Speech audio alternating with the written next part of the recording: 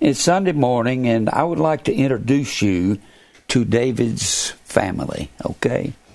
The psalmist David's family. Turn over to 1 Chronicles, the 2nd chapter. This is what family trees or these chronologies are about. This is what they're good for. You have to learn to look at the book of Chronicles so you can know what's going on. This is David's heritage and where he comes from. We know that David is from the tribe of Judah. The king has to come from Judah. Judah is the fourth son. Judah is the fourth son of Jacob. And the Bible says the scepter will not depart from Judah. The scepter, the ruling scepter, will not depart from Judah, nor lawgiver from between his feet until Shiloh come. Some say the lawgiver was a scepter. Let's just say this is the scepter. And some say it was a scepter. Some say it was the scribe that sat down in front of him and took notes or wrote things down as laws were passed. And the scepter between his feet, he kept a rod between his feet to pass laws. And when he waved that meant it was the law. So, as to whether it was just a scribe or a scepter, I'm not going to quibble over that. We know that the scepter or the ruler has to come out of Judah. That's why when God appointed Saul as the first king, God had it in his mind to reject Saul and to cause evil spirit to come upon Saul. It was God that called evil spirits to come upon Saul. So they come from Judah. We know that Reuben was the firstborn of Jacob, and we know that Simeon was the secondborn, and Levi was the thirdborn.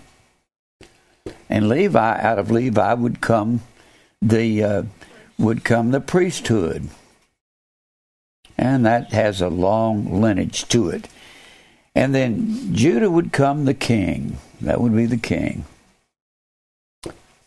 Well, David was of the tribe of Judah, and Jesus is referred to as the Lion of the tribe of Judah. Now, I want us to look at Judah's heritage here in verse 3 of chapter 2. This will show you how you can find out in the book of Chronicles about who belongs to who. The sons of Judah, and Onan, and Shelah, which three were born unto him. That's a long story just there. You can find that story in the 38th chapter of Genesis. Just these men right here.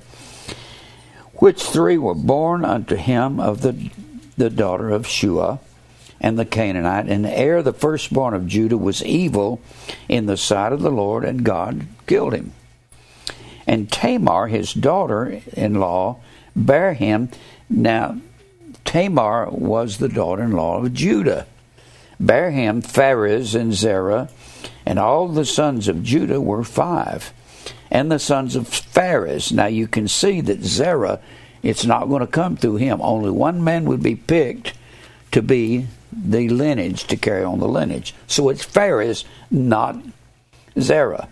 Pharez, Hezron, and Hamul, and the sons of Zerah, and Zimri, and Ethan, and Heman, and Calcol, and Dara, and 5 of them all. And the sons of Carmi, Achor, the troubler of Israel, who transgressed in the thing accursed. And the sons of Ethan, Azariah, and the sons also of Hezron that were born unto him, Jerahmeel, and Ram, and Chalulbah. And Ram begat Amminadab, and Amminadab begat Naashon, prince of the children of Judah, and Naashon begat Salma. Now you'll find this same lineage in the first chapter of Matthew.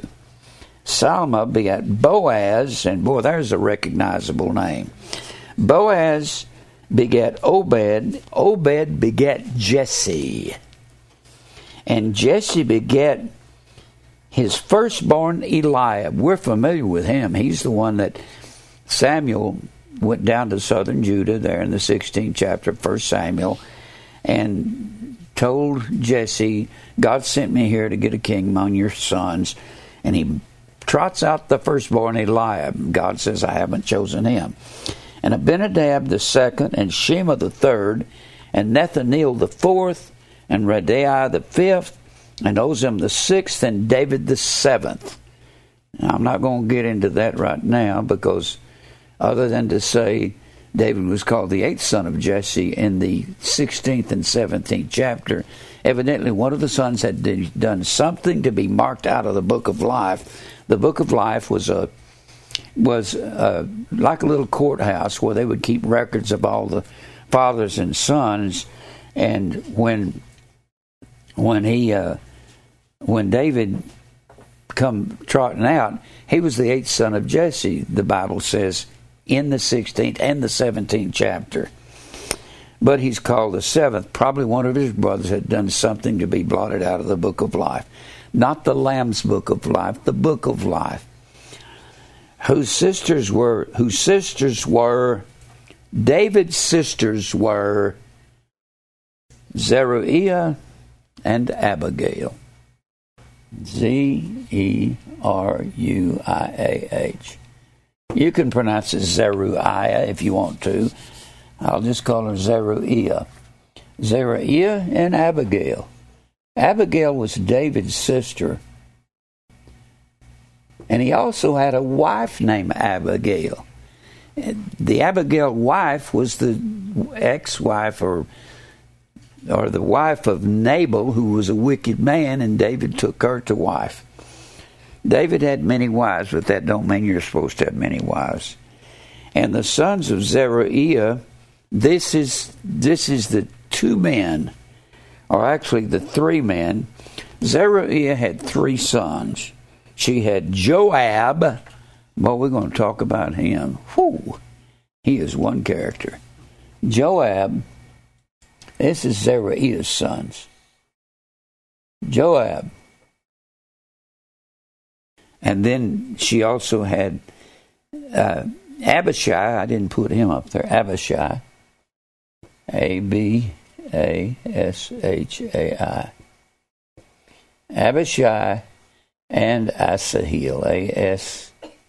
A-S-A or A-S-A-H-E-L. A-S-A-H-E-L. Now we're going to talk about Joab and Abishai. Joab was one ornery, hard-nosed, mean guy. He was David's captain of the host. He was David's commanding general, is what he was. Let me show you that. And it goes on to say that Abigail bare Amasa. Now, Abigail had a son named Amasa. Very significant. Joab was the head of David's army.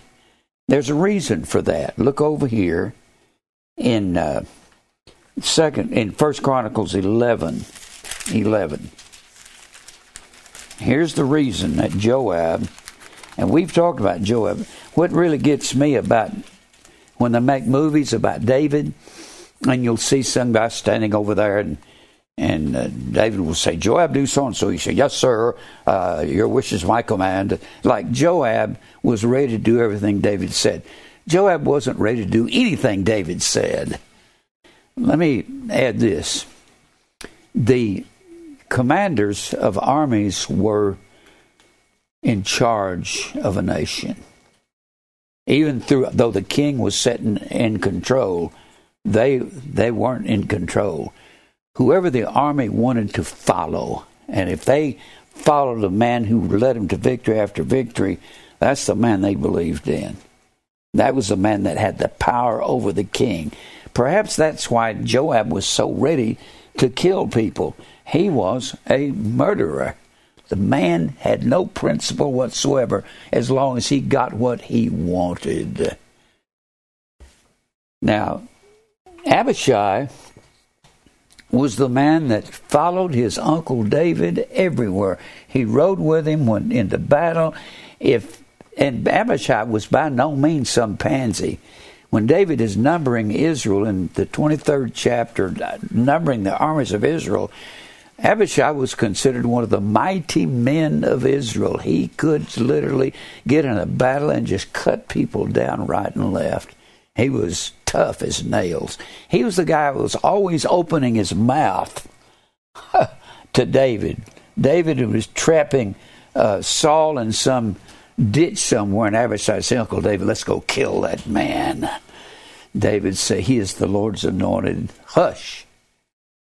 He always had to tell Abishai to shut his mouth because he was always wanting to get somebody. You just give him half a reason, he'd attack you and kill you. So these two guys were David's nephews. He couldn't get away from them. He made this statement several times. "These sons of Zeruiah are troubling me. I don't know what to do with them." Well, he had a reason for saying that about Joab, because you remember the story. Well, let me show you that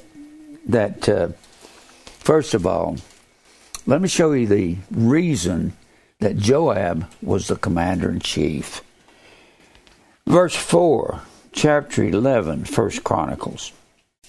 "And David and all Israel went to Jerusalem," which is actually, before it was called Jerusalem, it was called Jebus. Jebus. Jebus. What it was called, where the Jebusites, we've talked about them before. The Jebusites, the inhabitants of the land. But they were supposed to drive them out when when Joshua came in to settle the land after being 40 years in the wilderness. They were supposed to drive them out of land, but they didn't, and here they are confronting them. "And the inhabitants of Jebus said to David, Thou shalt not come hither. Nevertheless, David took the castle of Zion, which is in the city of David. And David said, Whoever smites the Jebusites first shall be chief and captain." And Joab was so ambitious, he said, "I'll do it." So, So Joab, the son of Zeruiah, was first up and was chief, and David dwelt in the castle thereof. They called it the city of David. But Joab was his, boy, what a guy to put in charge, you know. Look over here in 2 Samuel. Well, look at 1 Chronicles 27:34 first. 1 Chronicles 27:34. 27 and 34. All right. It's talking about the lineage of David's people. Verse 34, "And after Ahithophel was Jehoiada, the son of Benaiah, and Abiathar, and the general of the king's army was Joab." I told you he was commanding general, and the Bible says so. Then you look back over here at 2 Samuel 5 and verse 8. 2 Samuel 5. This is a story, is all it's about. It's a story of, we've said this before, Samuel, Kings, and Chronicles is the book of the Kings. 2 Samuel 5 and verse 8. 5. We want a little more testimony than just one. All right. 2 Samuel 5 and verse 8. 5 and verse 8. All right.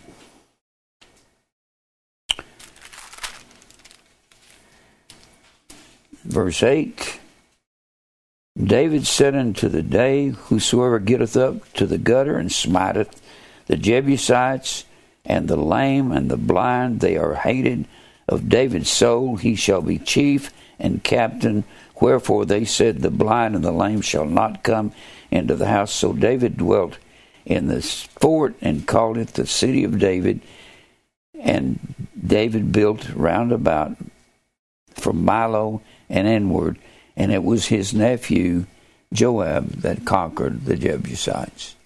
Look back over here in chapter 3 of the same book. What I'm going to do with this lesson is introduce you to these guys in different chapters of the scripture so you can know who they are.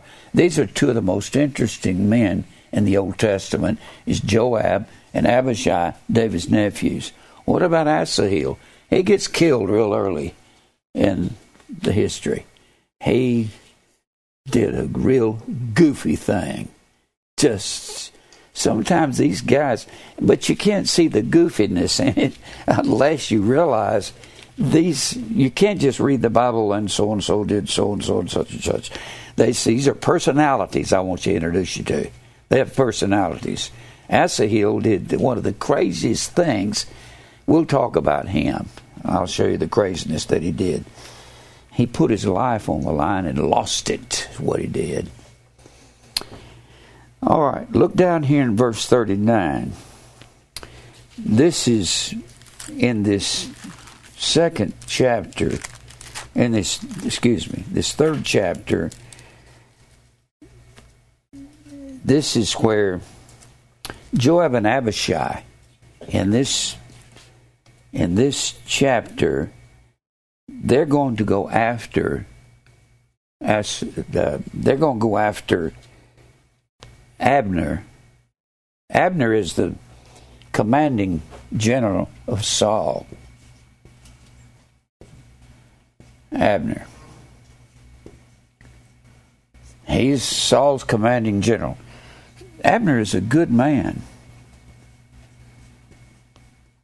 And Joab is the commanding general of David. And he's a bad guy. He ain't good at all. And this is a genuine guy here. Abner had killed Asahel in some war games. You're not supposed to be doing that. Let's look at him in those war games. I was going to leave this till later.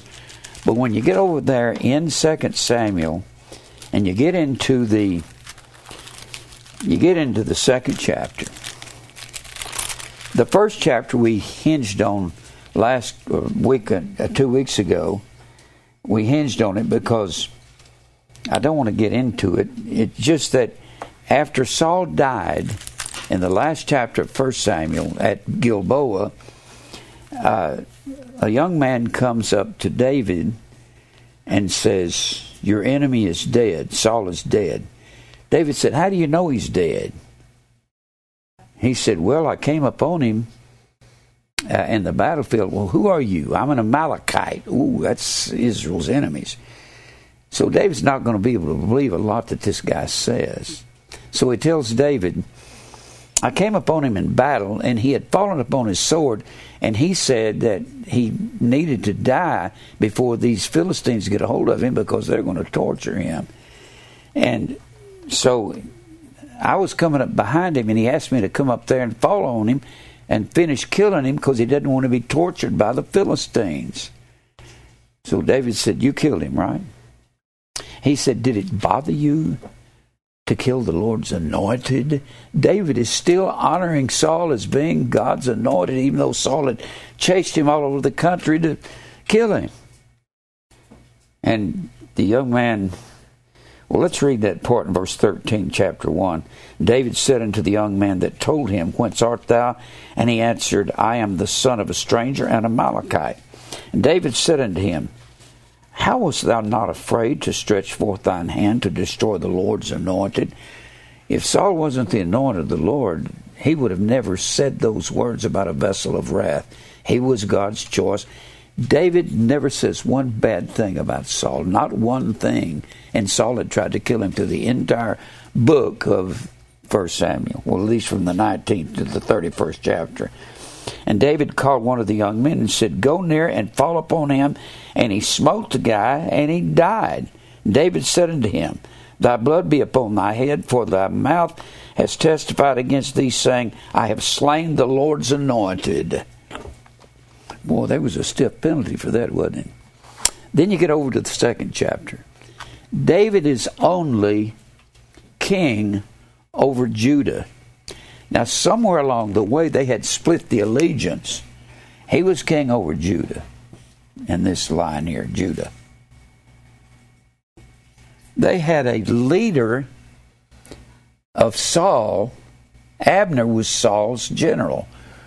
When Saul is killed at Gilboa, Abner becomes the natural leader of northern Israel. Now, Saul had a son to inherit the throne, and his name was Ishbosheth. Ishbosheth was somewhat of a pansy, just a gutless guy. He didn't have any business being king, and Abner told him as much. Abner at one point took one of the concubines, and always the concubines went to the surviving king, not to anybody else. Ishbosheth got all upset and said, "Those are my concubines, you can't take that." And Abner said, "Son, I'm the commanding general. I put you on this throne and I will remove you." Generals are that strong. If you ever, there was an old movie out, it was called The Fall of the Roman Empire. And the guy, he played a bad guy in Ben-Hur, the bad guy driving the chariot, Stephen Boyd. And he was the commanding general. And about the time the empire was about to fall, the other generals were coming up to him. He said, "I'm walking away from the empire. I quit." And all the other generals were coming up to him. And the writers they made this right in the movie. They were coming up to him and say, 10 million dinars for the throne, 15 million dinars for the throne. They were trying to buy the throne from the super commanding general. They knew they could do it. And that's why these generals, those men would follow them anywhere if they were really good and their faith was in them. All the Israelite soldiers loved Joab. They were going to win if they went in with Joab.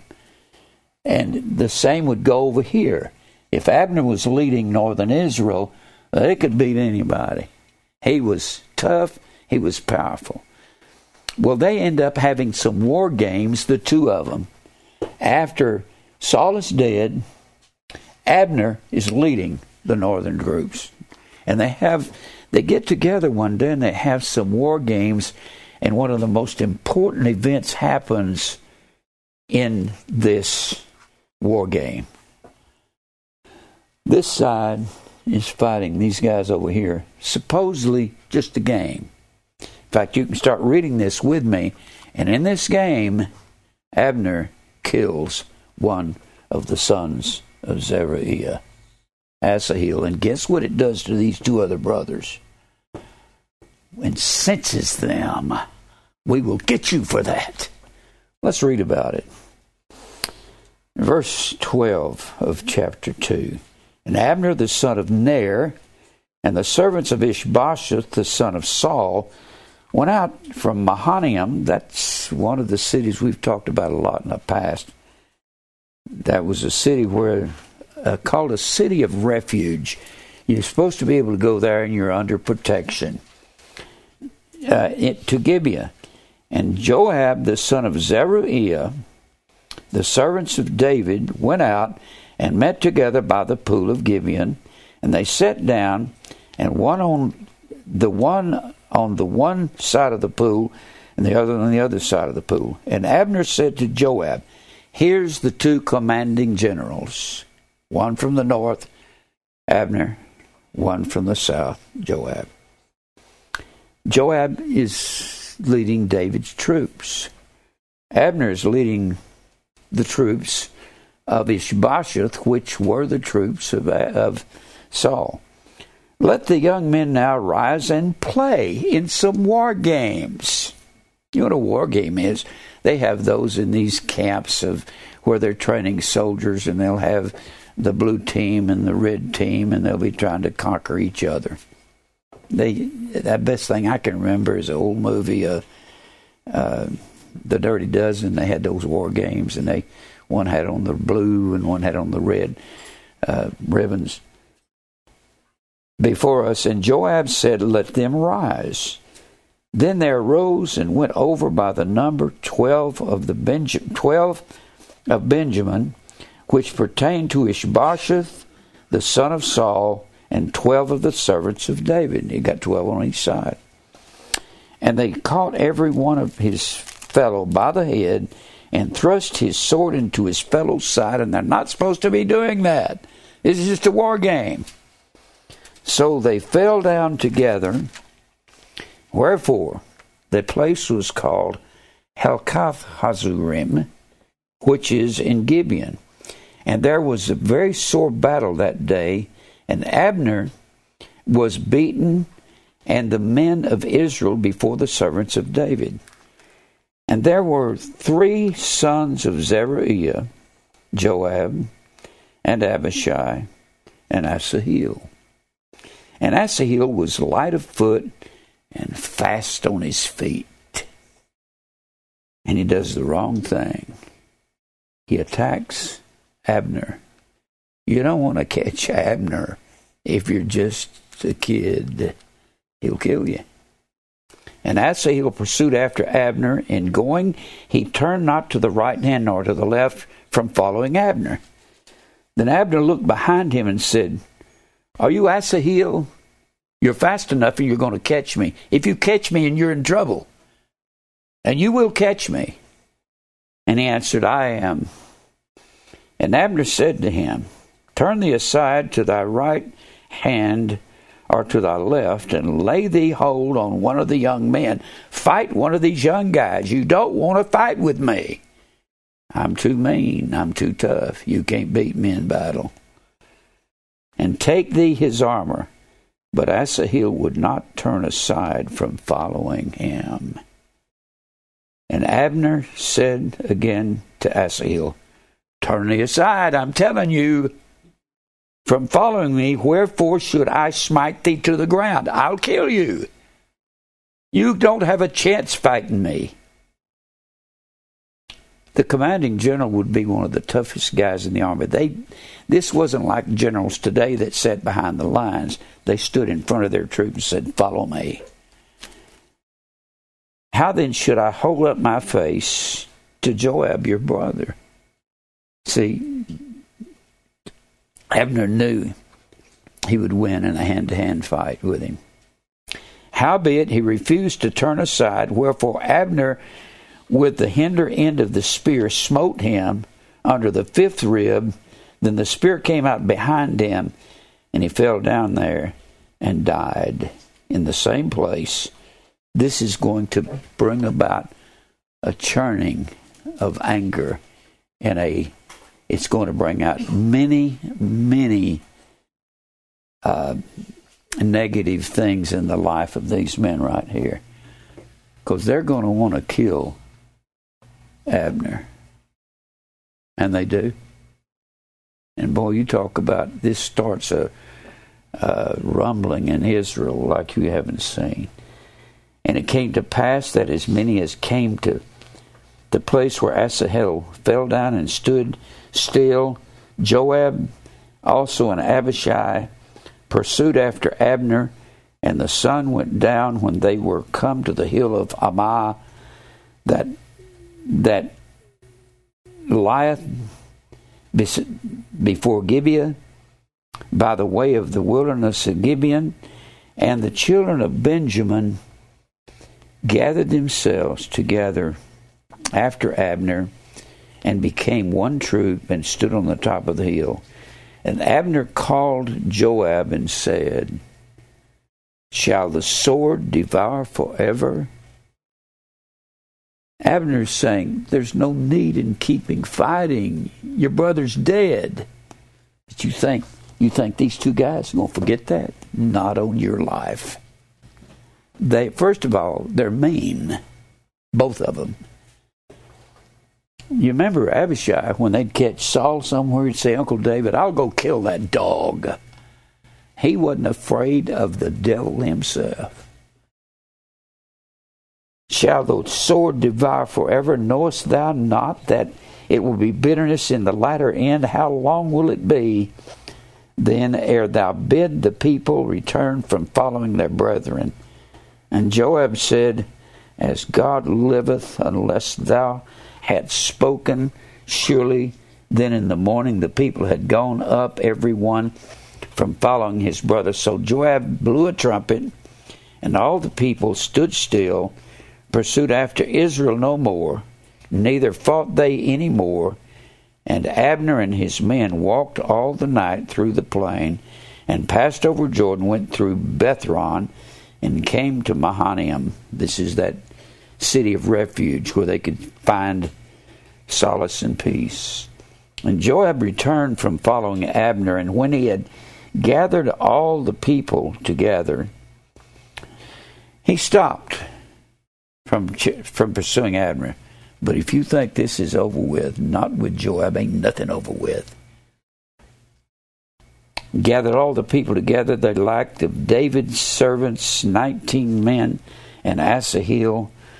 But the servants of David had smitten of Benjamin and of Abner's men, so that 360 men died that day. And they took Asahel, buried him in the sepulchre of his father, which was in Bethlehem. And Joab and his men went all night, and they came to Hebron at break of day. Hebron is the most southern city at this time in Israel. They're leaving the fight in northern Israel, but the fight's not over.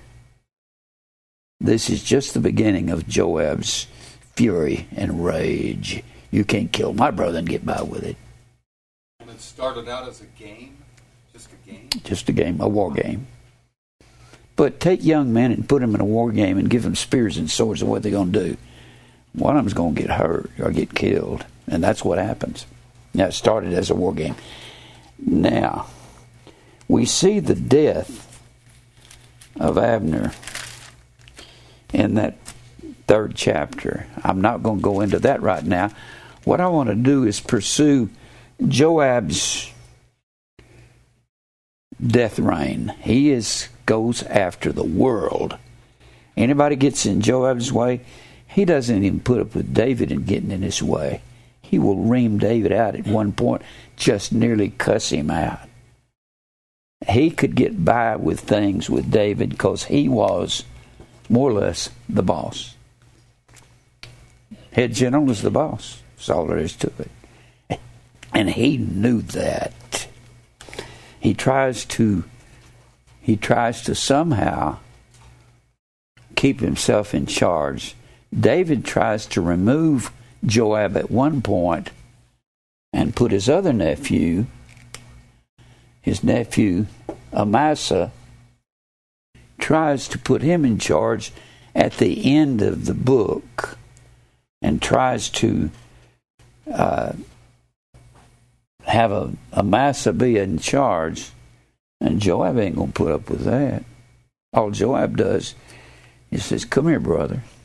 Let me say something to you." He sticks a knife under his 5th rib and kills his first cousin. He says, "Now, army, follow me." And they do, because he's the one that they trust. He gets them into battle and out of battle safe. Now, I want us to go look at another person that he kills. Go to the 11th chapter of this book. Here's one reason that David, he's several reasons he can't get rid of Joab. David's the one that made the statement, "Whoever conquers Jebus gets to be my commander."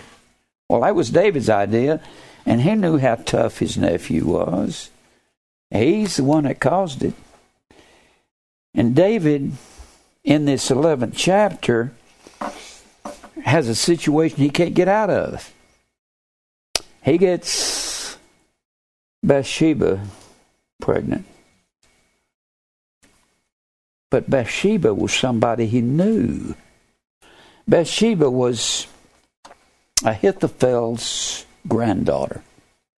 Ahithophel.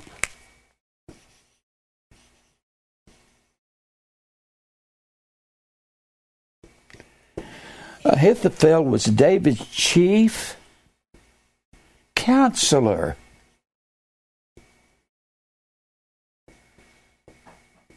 David, his chief counselor. When you read over here in Psalms, in the book of Psalms, and he's writing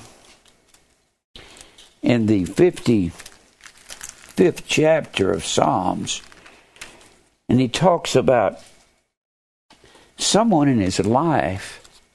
He puts it this way. He's talking about Ahithophel. And then he said here in, boy, there's a lot to this. In verse 11 of the 55th Psalm, he's talking about Ahithophel. Wickedness is in the midst thereof, deceit and guile depart not from the streets. For it was not mine enemy that reproached me. Then I could have borne it.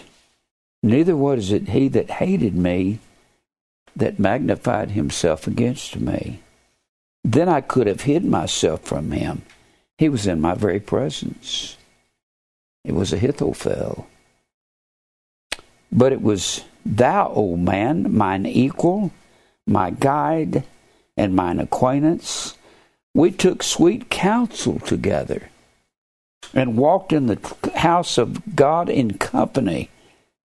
Let death seize upon them, and let them go down quick into the hell, for wickedness is in their dwellings and among them.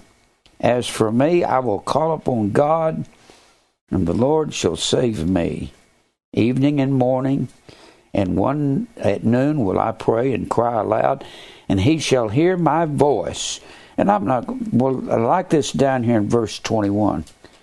The words of his mouth were smoother than butter, but war was in his heart, talking about Ahithophel.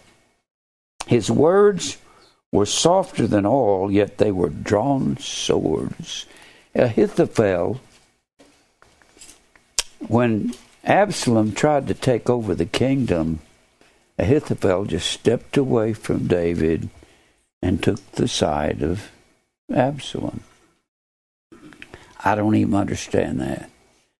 And then he tried to follow Absalom and give him advice in battle, since he was such a good advisor, and Absalom wouldn't accept it. So Ahithophel went home, set his house in order, and killed himself. His granddaughter was Bathsheba. So if David's chief counselor was Bathsheba's grandfather, you know that she came into the palace sometimes saying, "Is my granddaddy here?" David knew who she was. He was outside on the roof of his palace or house, looking down at the city, and she was out there naked on her housetop, and she was sunbathing. David went out there, and lust entered to his heart, and he said, "I want her." He had lots of women. He had lots of wives. You can see some of his wives over there in the 3rd chapter of 2 Samuel. 3rd chapter. You can see his wives. I don't know why he needed another man's wife, but she was married to a man named Uriah. He was a Hittite. And David has to employ somebody, because he gets Uriah's wife, which was Bathsheba. He gets her pregnant. He has her brought to the palace. And now it's amazing. The psalmist David gets a woman pregnant that's not his wife. I've had people say, "I can't come to Grace and Truth Ministries. I've got too much sin in my life." Have you ever gotten one of your best friends' wife pregnant and then had your best friend killed. Because Uriah was the friend of David. He loved David. He loved being faithful to David. And you can see David's wives right here in the 3rd chapter of 2 Samuel. There was a long war between the house of Saul and the house of David. And David waxed stronger and stronger, and the house of Saul waxed weaker and weaker. And David was born in Hebron, and his firstborn was Amnon. We got to talk about Amnon. Amnon's going to be concerning one of the judgments of David because he commits adultery with Bathsheba. God's going to bring Amnon in his life. Gosh, I want to talk about it. I need to go on now. And his firstborn was Amnon of Ahinoam, the Jezreelitess. And his secondborn was Chileab. These are the sons of David. Of Abigail, the wife of Nabal, the Carmelite. And the third was Absalom. Boy, is he ever going to have problems with him. He's going to try to take over the kingdom. You talk about, he has got troubles. How do you get the king of Israel? You go through his kids. How does God get you? He may go through your children. God will do anything he wants to do to get our attention.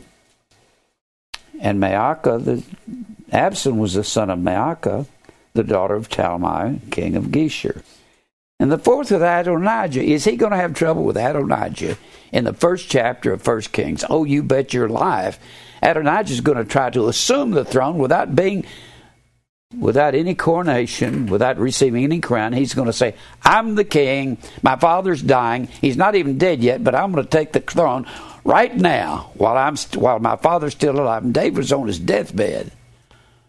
Adonijah is a pistol. He is something else. And the son of Haggith, the 5th, and Shephatiah, the son of Abital, and the 6th, Ithream, by Agla, David's wife. These were born unto David in Hebron. That's not all he has. That's just when he's in southern Judah before they incorporate the 2 kingdoms, northern Israel and southern Judah. Now let's go back over here and look at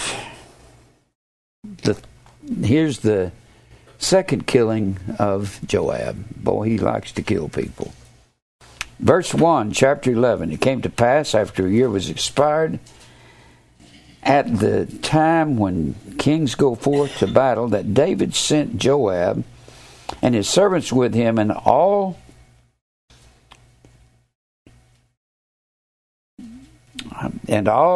his servants with him and all Israel, and they destroyed the children of Ammon and besieged Rabbah. But David tarried still at Jerusalem. And it came to pass in an eventide that David arose from off his bed and walked upon the roof of the king's house, and from the roof he saw a woman washing herself.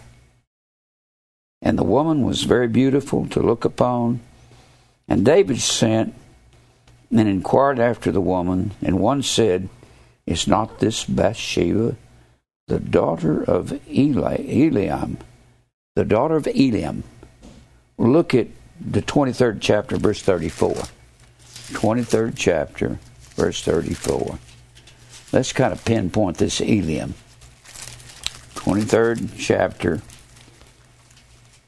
verse 24. 23, 24. In 23, David is naming and numbering all of his mighty men in Israel. This is why the 23rd chapter is why God causes David to number Israel in the 24th chapter. And what's he doing? He's taking credit. He's taking credit for all of his victories because he's got 1,800,000 men, soldiers. God says, let me remind you, when you had 400 to 600 men, it wasn't your numbers that saved you. So he brings these curses upon Israel in the 24th chapter, and David's an old man about to die. Don't think because you're old you've got it together, because you don't. David didn't have it together. At the beginning of this book, he's a peaceful man. In the 5th chapter, he becomes, the northern Israel comes in, joins forces with him. He becomes the king over all of Israel in the 5th chapter. But here he is, falling down on the job. And he's naming all these men. If you look back at verse 18, Abishai, the brother of Joab, the son of Zeruiah, was chief among the 3 big supermen of Israel. Abishai was a tough guy. And he lifted up his spear against 300 and slew them. This is the guy that's traveling with his uncle David everywhere he goes. You look down here in verse 34. He's naming the mighty men of Israel. And Eliphalet, the son of Abishai, and the son of Maacathite, Eliam, the son of Ahithophel, the Gilonite. Eliam was the son of Ahithophel, and over there, back in the 11th chapter, Eliam was and the daughter of Eliam was the wife of Uriah the Hittite. Bathsheba was Ahithophel's granddaughter. David had to have seen her somewhere along the way. Wasn't like she's a brand new woman over there bathing naked on the top of a house. He knew she was. And he saw her nude and wanted her. And David sent messengers and took her. And he came unto him, and he lay with her, and she was purified from her uncleanness, and she returned into her house. And the woman conceived and sent and told David and said, I am with child. Whew. Boy, this is the psalmist David, the one that was a man after God's own heart. David sent to Joab, saying, send me Uriah the Hittite. Joab was leading his armies up there against the Ammonites. They were in battle.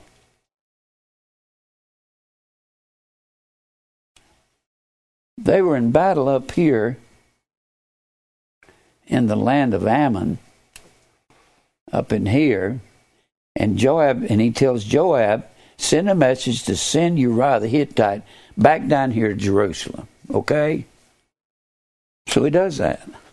Brings Uriah back down to Jerusalem. And David sent to Joab, saying, send me Uriah the Hittite. That is Bathsheba's husband. And Joab sent Uriah to David.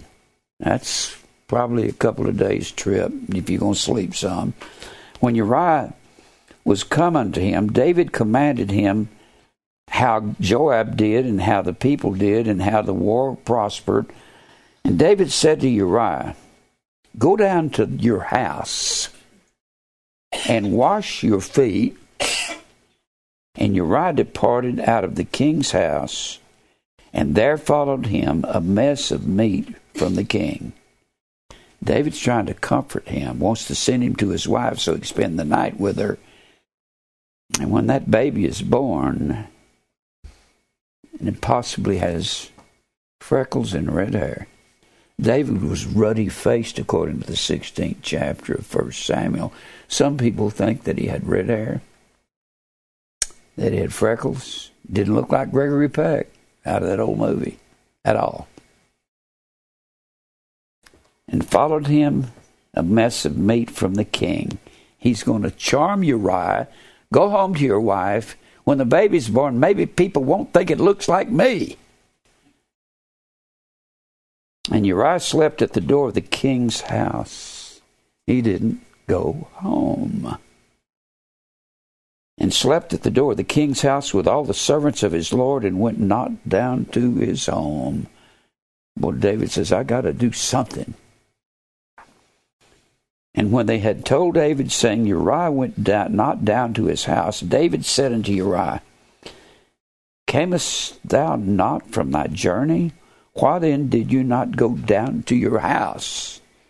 Uriah gives him a statement showing the faithfulness of Uriah and how much he loved David. And Uriah said unto David, the ark of the covenant is up there in battle with Joab leading the troops. And Israel and Judah abide in tents.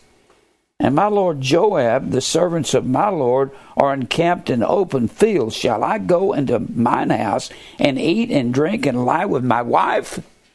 I can't do that while you're in battle. And thou livest as thy soul liveth. I will not do this thing, enjoy time with my wife. David's going, oh my goodness, what do I do now? And David said to Uriah, tarry here today, and tomorrow I will let thee depart. So Uriah abode in Jerusalem that day and the morrow. And when David had called him, he did eat and drink before him, and he made him drunk. And even he went out to lie on his bed with the servants of his Lord, but went not down to his house to enjoy the company of his wife. And it came to pass in the morning that David wrote a letter to Joab. This letter is going to be Uriah's death warrant. And Uriah is going to take it to Joab and give it to him. And sent it by the hand of Uriah. So he puts this little envelope under his arm, takes off to give it to Joab in war, in battle, because of Uriah's faithfulness to David and the nation. And he was a Hittite. And he wrote in the letter saying, set ye Uriah in the forefront of the hottest battle, and withdraw from him, that he may be smitten and die. David is committing murder after he commits adultery. This is the psalmist that wrote, the Lord is my shepherd, I shall not want. And it came to pass when Joab observed the city that he assigned Uriah into a place where he knew that valiant men were. And the men of the city went out and fought with Joab. And there fell some of the people of the servants of David, and Uriah the Hittite died also. Now, can you understand, as Uriah the Hittite gives David problems throughout his life, can you understand why David has a hard time doing away with Uriah the Hittite? He just couldn't bring himself to kill him. He's the one that employed him to kill Uriah the Hittite. That's right. In this case, he's as bad as Joab. But the difference is, David repents of this. And after this, well, let me read on here. Then Joab sent and told David all the things concerning the war, and charged the messengers, saying, when thou hast made an end of telling the matter of the war unto the king, if so be that the king's wrath arise, and say unto thee, wherefore approached ye so nigh unto the city when ye did fight? Know ye not that they would shoot from the wall, who smote Abimelech and the son of Jerubbaal? Did not the woman cast a piece of millstone upon him from the wall, and he died in Thebez? He's talking about Zerubbabel was a title for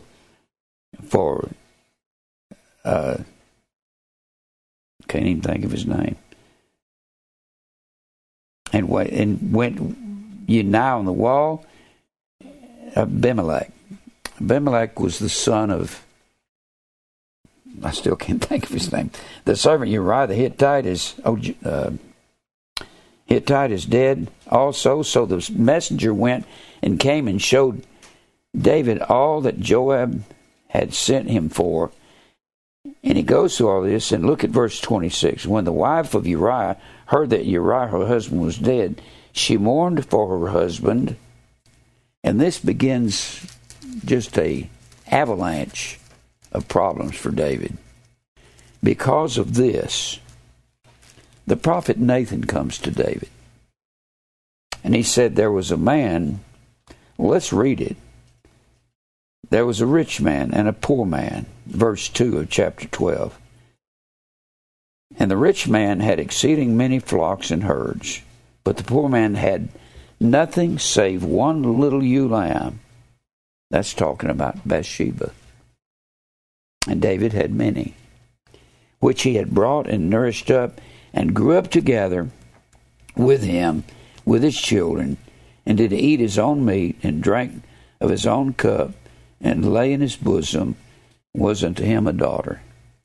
And there came a traveler unto the rich man.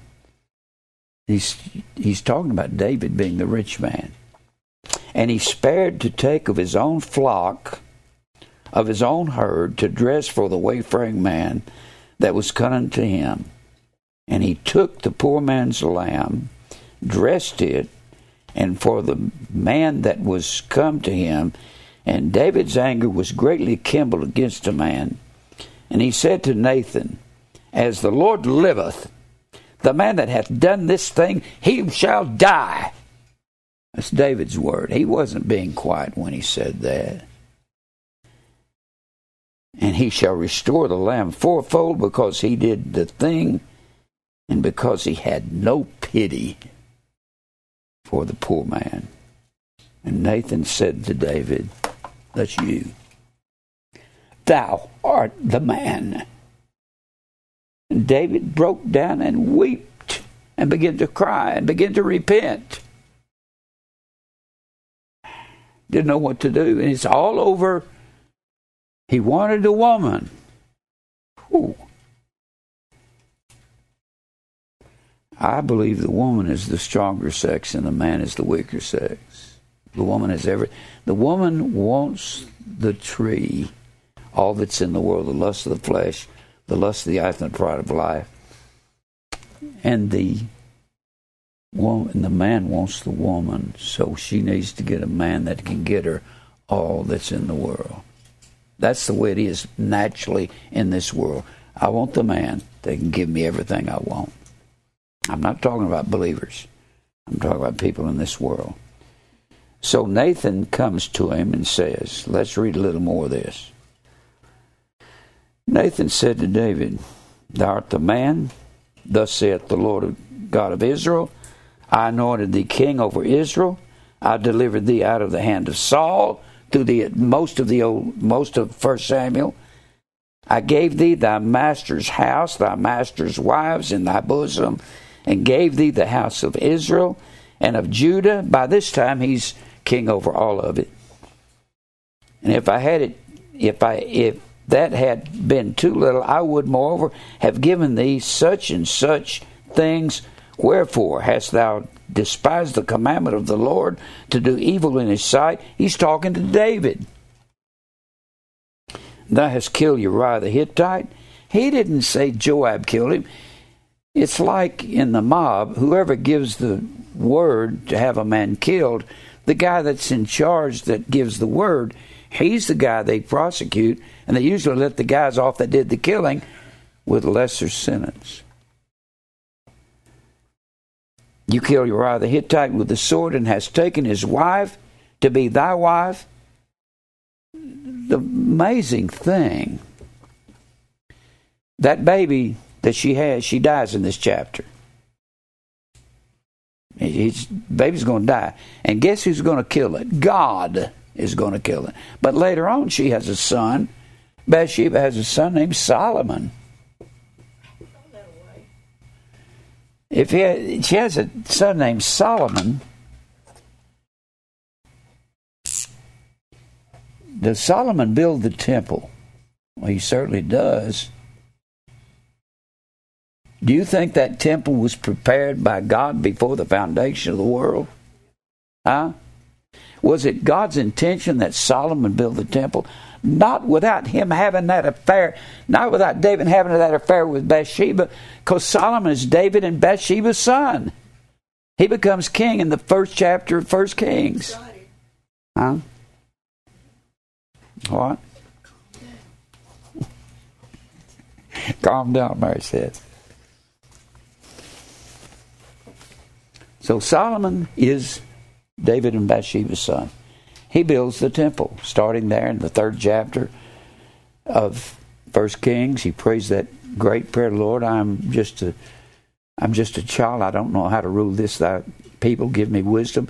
God says, since you've asked for wisdom, Solomon, I'm going to give you wealth, money, riches, and wisdom. Then Solomon turns around. He finishes the temple in 1 Kings, the 9th chapter. It amazes me. 2 chapters later, in chapter 11, he marries 700 wives and 300 concubines, secondary wives. And you're thinking, but Solomon, you just finished the temple. You prayed this great prayer in chapter 3 of 1 Kings. And then God gives you all this wisdom. You build it. You finish in chapter 9. And because you allow your wives to go after these Shemosh, Molech, and all these fire gods and tree goddesses, you split the kingdom into 2 kingdoms. Boy, if you hadn't had Solomon, if Bathsheba and David hadn't had Solomon, the kingdom wouldn't be split in 2. But you get into Ezekiel, the 37th chapter, and the Bible shows how the kingdom's been split in 2, but at the end of time, God would bring them back into 1. How can He bring them back into 1 unless they're split in 2 due to Solomon's sin? And there would be no Solomon if Bathsheba and David hadn't committed adultery with her, and Uriah hadn't been killed. All of these, it's like one thing follows another, and that's the sovereignty of God, isn't it? Wow. Let's keep reading right here. Now, verse 10, chapter 12. Verse 10. Now, therefore, the sword shall never depart from thy house, David. Whoo. How do you get to a king? Through his kids. You notice we read his children in that 3rd chapter of 2 Samuel. We talked about his sons, Adonijah, Amnon. Now, God kills this baby in this chapter. Look down here. David said to Nathan in verse 13, David said to Nathan, I have sinned against the Lord. David took the blame.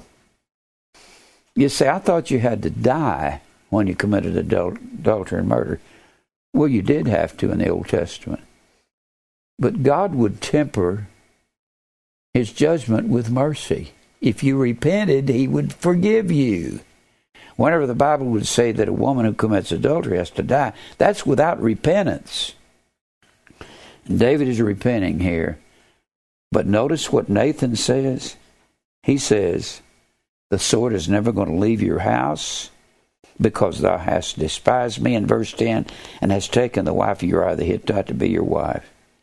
Thus saith the Lord, verse 11, Behold, I will raise up evil against thee out of thine own house, and I will take thy wives before thine eyes, shall give them to thy neighbor. Gosh. Whew. Give them to thy neighbor, and he shall lie with thy wives in the sight of this son. I think I need to take you over to 2 Samuel 16:21. I'm going to come back here. I keep thinking I'm going to do this in a few verses. 2 Samuel 16. Ahithophel is trying to advise. I hate to go through all this. This sounds like the young and restless in Israel, or as the world turns in Israel. Because we're getting into family situations. By this time, by this 16th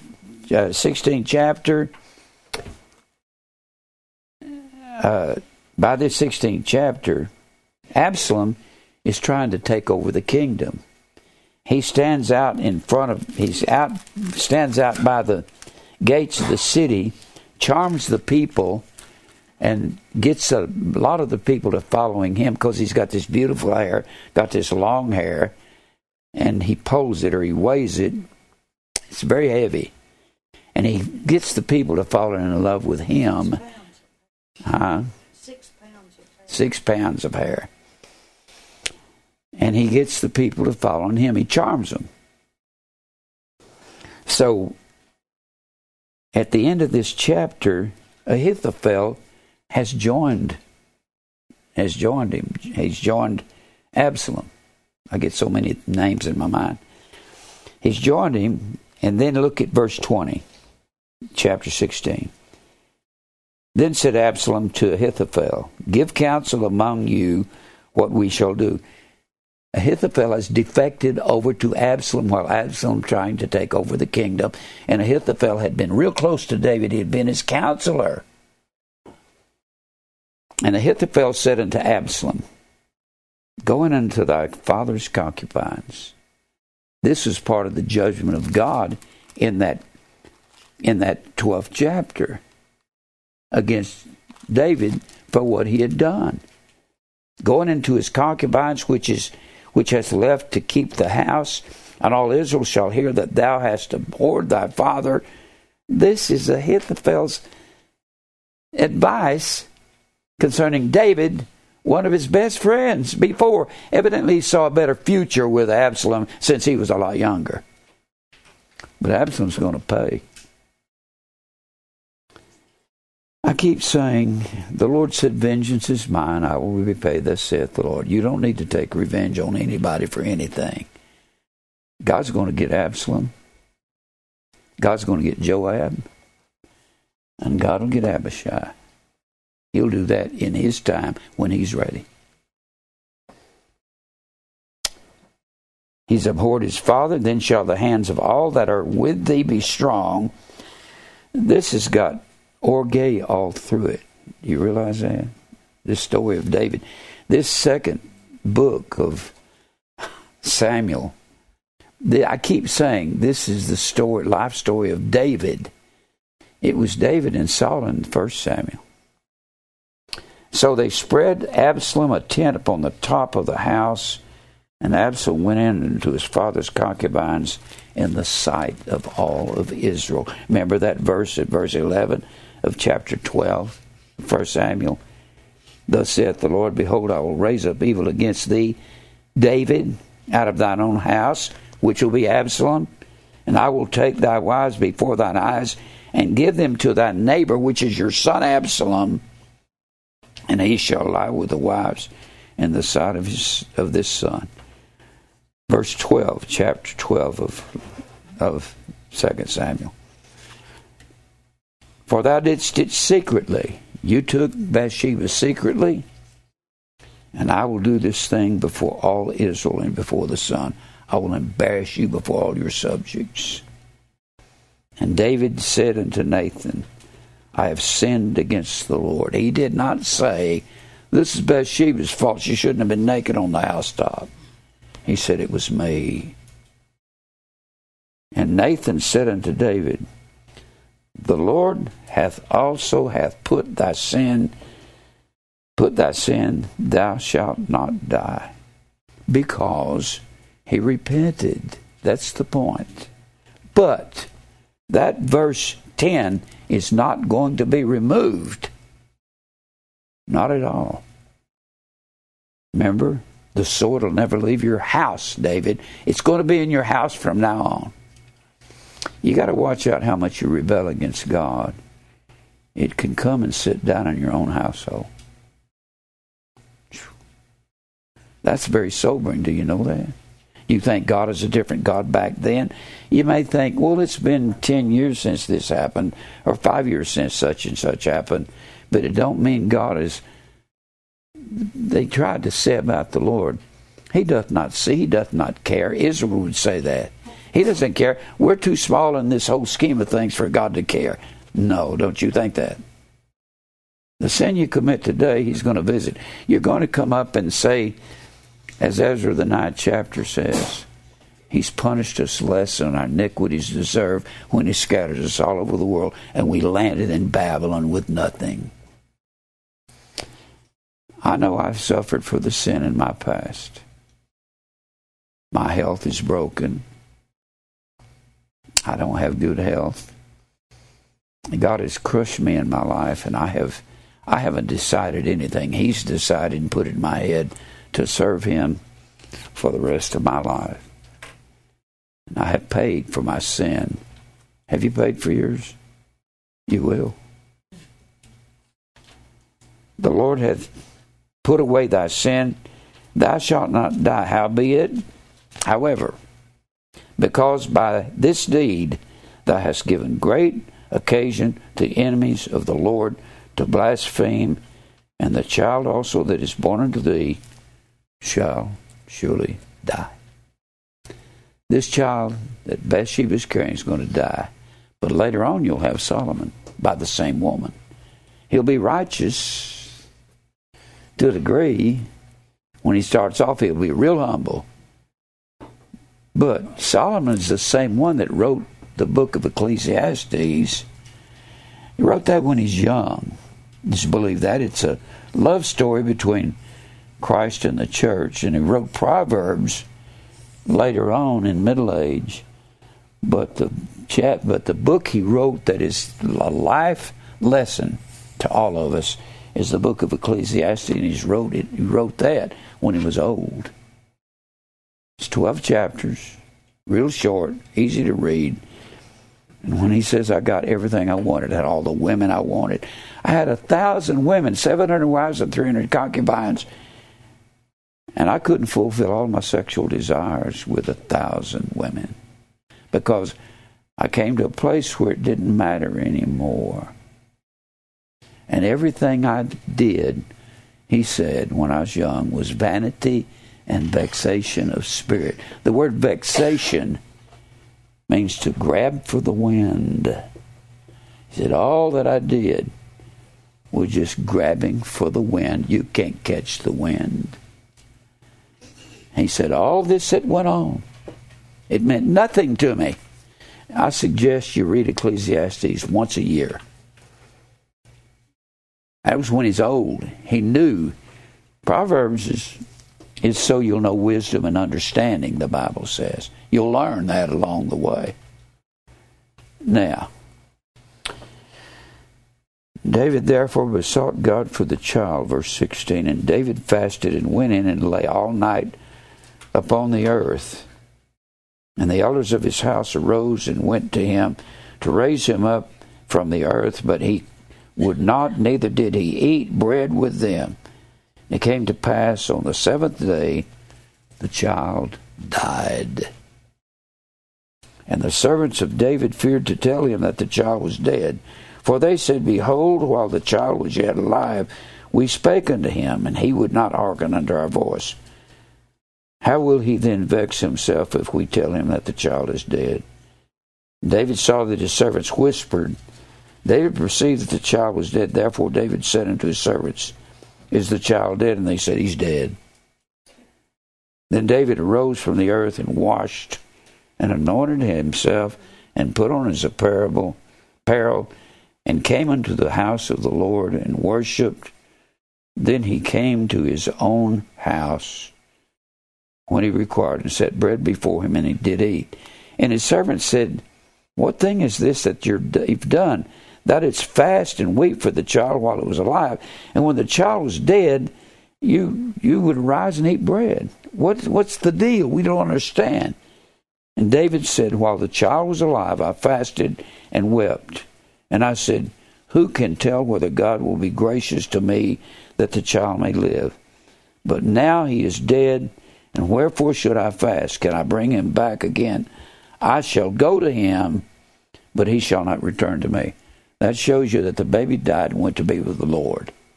I've had some people say, well, he died and he went over there in the tomb, but the baby went to hell. He did not go to hell.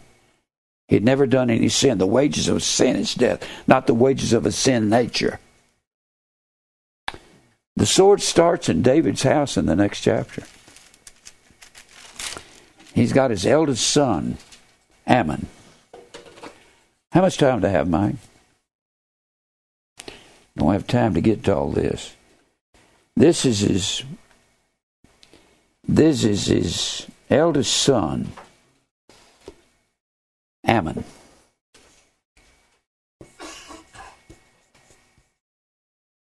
That was the one we read about in the 3rd chapter of this book. Amnon is his oldest son. And Amnon has a stepsister, the full sister of Absalom. Her name is Tamar.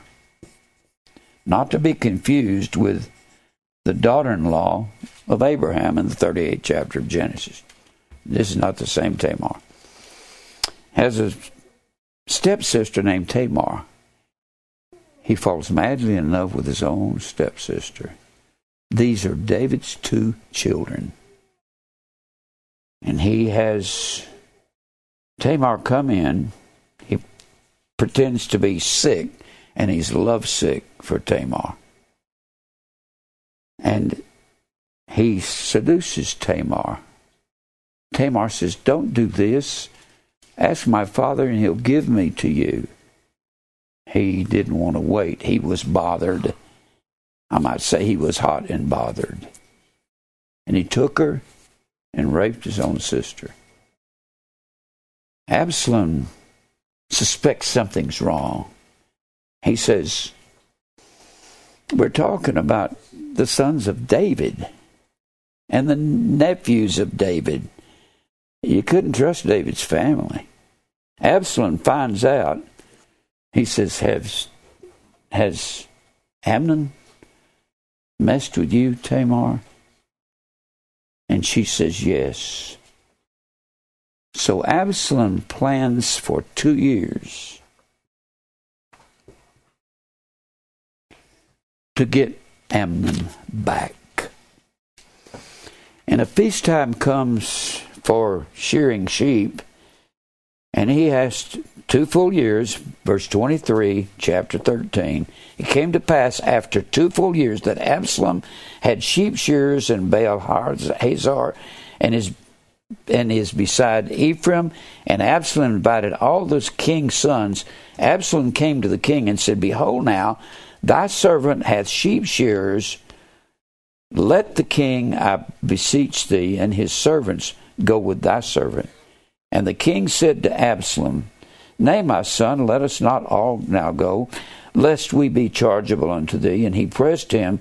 He pressured his father that he would allow him to take Amnon with him. Verse 26, then said Absalom, if not, I pray thee, let my brother Amnon go with us. And the king said, why should he go with thee? But Absalom pressed him, and he let Amnon and all the king's sons go with Absalom to this sheep shearing thing 2 years later. And Absalom had commanded his servants, saying, this is the sword not leaving David's house, all for that tryst with Bathsheba. And Absalom had commanded his servants, saying, mark you now when Amnon's heart is merry with wine, and when I say unto you, smite Amnon, then kill him, fear not, have not I commanded you by be courageous and be valiant. And the servants of Absalom did unto Amnon as Absalom had commanded. Then all the king's sons arose, every man got him up upon his mule and fled, and they killed Amnon. Now, what happens to Absalom? He leaves the country. He's in fear of his father. Later on,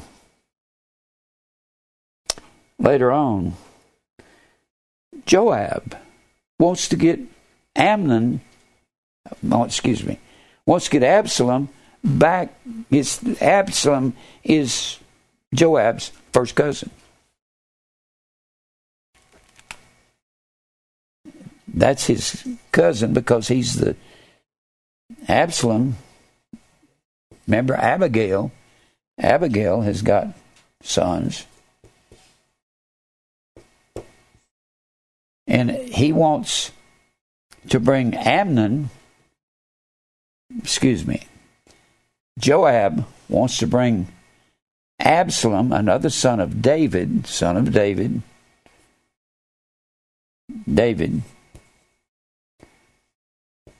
He kills Amnon, and he wants to bring Absalom back to the land.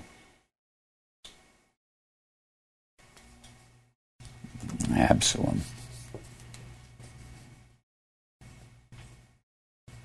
So he goes and charms David and gets Absalom back in the land. What does Absalom do?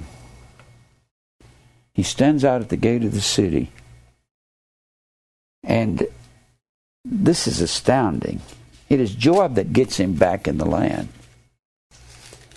And then Absalom stands out at the gate of the city, welcoming people into the city and charming them. Now, he just come back from fleeing from his father's anger. Joab gets him back into the land, and he stands out by the gate of the city and charms everybody in verse 6 of chapter 15. And on this matter did Absalom to all of Israel that came to the king for judgment. So Absalom stole the hearts of the men of Israel. He charmed them. Then Absalom puts him an army together with his advisor Ahithophel. But Ahithophel, he won't take much advice from Ahithophel. So Ahithophel says, I need to go home, put my house in order. He commits suicide. Boy, this is, what's the title for this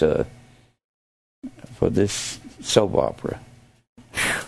Put a whole slew of them together. Now, so he charms the people. Absalom puts him an army together. And David takes 3 of his generals in his army. Does anybody remember what 3 generals he took with him? Who would be the most obvious generals to take? He takes Joab, Abishai, and he takes a Gittite. Gittite was the same thing as a Philistine. David had a lot of Philistine friends. You remember when he was running from Saul? He made friends with a lot of Philistines. There was one of them named Ittai. He was very faithful. Ittai. And he takes these 3 men, Ittai, Abishai, and flees Jerusalem. And he goes to that place we've already talked about. He's going north of Jerusalem. I can't go through all of this all at once. Do I have any time, Mike? 11. I'll just kind of make this short if I can. So, Absalom is trying to take over the kingdom. He's charming everybody. And they leave Jerusalem. David, Joab, Abishai, and Ittai lead their army north of Jerusalem, cross the Jordan River, and they go over here to a city. You remember what city they go to? Was anybody here when I was teaching on this before? They go to Mahanaim.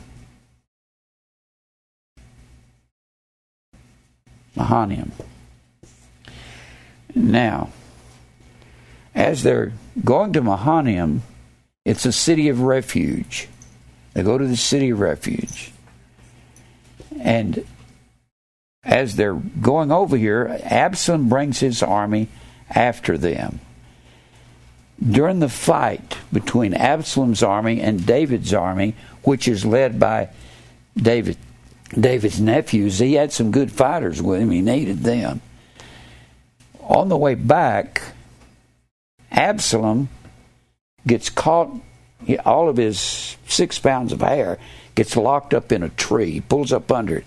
He's not hung. But David gives some instructions. David had told him, do not harm my son. Do not harm my boy. He says that. in verse 5 of this chapter 18, and the king commanded Joab and Abishai and Ittai, saying, deal gently for my sake with the young man. Don't hurt Absalom. It's really funny. Absalom was just about David's favorite son. He was the guy that wanted to take the kingdom from him. David loved him. Even with Absalom, all the people heard when the king gave all the captains charge concerning Absalom. In verse 9, Absalom met the servants of David, and Absalom rode upon a mule, and the mule went under a thick bough of great oak, and his head caught hold of the oak, and he was taken up between the heaven and earth. And the mule was under him, went away. And a certain man saw it and told Joab. It's the wrong guy to tell. Joab is on one side of this battle. Joab is on this side with David, Joab, and Absalom's over here. And Joab hears that Absalom is hung in a tree somewhere out here by his hair. A certain man saw it and told Joab and said, behold, I saw Absalom hanging in an oak. And Joab said unto the man that told him, behold, thou sawest him. Why didst thou not smite him there to the ground? Joab has no compassion about nothing. He doesn't listen to nothing David says. David said, don't do him any harm. Joab said, yeah, sure. And I would have given thee 10 shekels of silver and a girdle. And the man said unto Joab, though I should receive 1,000 shekels of silver in mine hand, yet would I not put forth my hand against the king's son, for in our hearing the king charged thee and Abishai and Ittai, saying, beware that thou touch not the young man Absalom. The king gave us strict orders, and you want to go out there and kill him. The man said, I won't do that. Otherwise, I should have wrought falsehood. Now here's the next guy that Joab killed. He killed Uriah the Hittite. He's killed Abner. And against mine own life, for there is no matter hid from the king, and thou thyself wouldst have set thyself against me. You would have testified against me if I'd have killed him. He was saying, Joab, you're not honorable. You don't have any scruples about you. Then said Joab, I may not tarry thus with thee. And he took 3 darts in his hand, or spears, and thrust them through the heart of Absalom. So Joab strikes again, kills again. This guy is some kind of character. While he was yet alive in the midst of the oak, 10 young men that bare Joab's armor compassed about and smote Absalom and slew him. And Joab blew. This is the third person we've talked about that Joab killed. Joab was a murderer. It doesn't matter what the king said. I don't care what he said. You see, he wasn't afraid of King David. The next chapter will show you that. And Joab blew the trumpet, and the people and returned from pursuing after Israel, for Joab held back the people. And they took Absalom and cast him into the great pit in the wood. Didn't even give him an honorable burial, and laid a very great heap of stones upon him. And all Israel fled, every one to his tent. Look over here in chapter 19. When he gets back to Israel, back to Jerusalem, this is Joab's attitude toward his uncle David. Verse 4. Well, let's read verse 1. It was told Joab, behold, the king weepeth and mourneth for Absalom. And the victory that day was turned into mourning unto all the people. For the people say that day how the king was grieved for his son. And the people gat them by the stealth that day in the city. And the people being ashamed, steal away when they flee into battle. And the king covered his face. And the king cried with a loud voice, O my son Absalom, Absalom, my son, my son. And notice Joab's response. cold. And Joab came into the house to the king and said, Thou hast shamed this day the face of all thy servants, crying over him. He's chewing out the king. And the lives of thy sons and of thy daughters, and the lives of thy wives, and the lives of thy concubines, and that thou lovest thine enemies and hatest your friends. He is ranting at David. You don't love the right people. You just love that boy, that's all. Of course, this is a murderer saying these things. And hatest thy friends, for thou hast declared this day that thou regardest neither princes nor servants, all those that died in this battle. The only thing you're concerned about is Absalom. For this day I perceive that if Absalom had lived, and all we had died this day, you'd have been pleased with that, wouldn't you, David, uncle? This guy was an ornery cuss, as the old saying goes. He was just flat out mean. He didn't care what he said, to who he said it to. He still got somebody else to kill. And it was just an innocent man. It was his cousin. I read that to you a while ago about what he said. These sons of Zeruiah are too hard for me. I can't handle them. I mean, Abishai would say, let's kill Saul. He'd say, shut up, Abishai. But this is all the judgment of God. And it comes up that David finally says, I got to get rid of Joab. So he replaces him. With who? Amasa, his first cousin. With Abigail's son.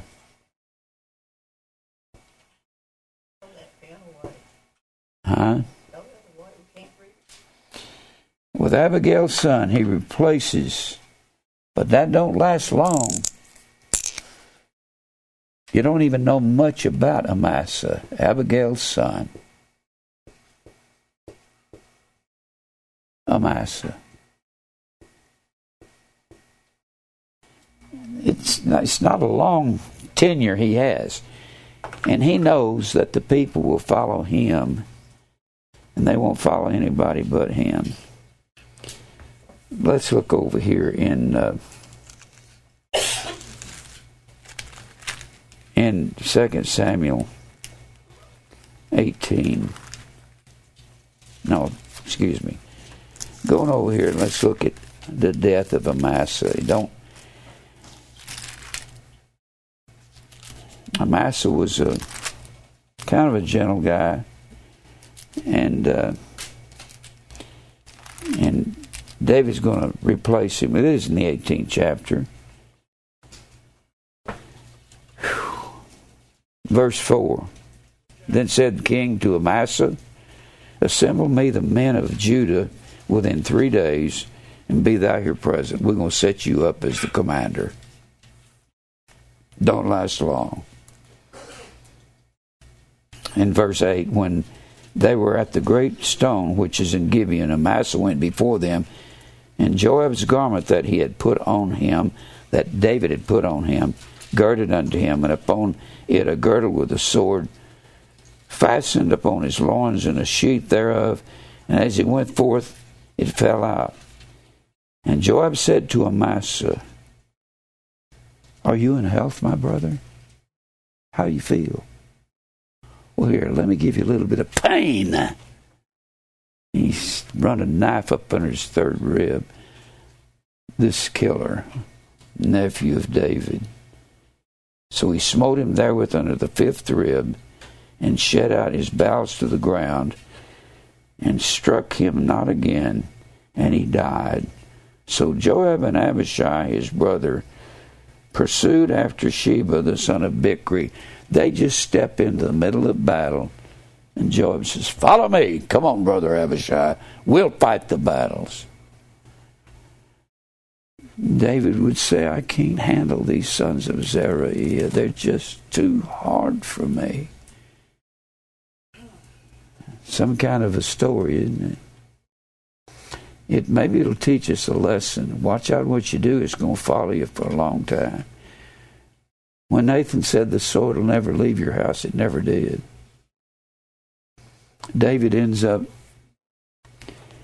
getting to the end of the book, taking credit for, by numbers, of what he'd conquered in his life. And God said, you've forgotten I'm the one that did all that. Just amazing to me.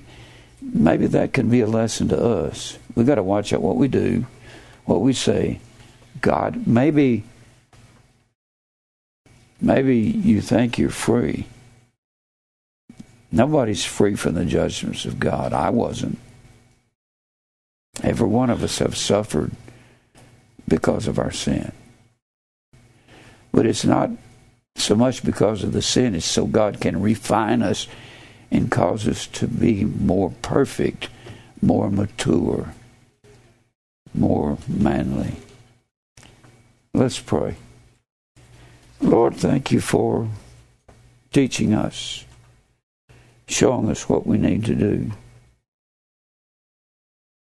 Thank you for truth. God, forgive me where I failed. I see so much in my past that I'm so ashamed of.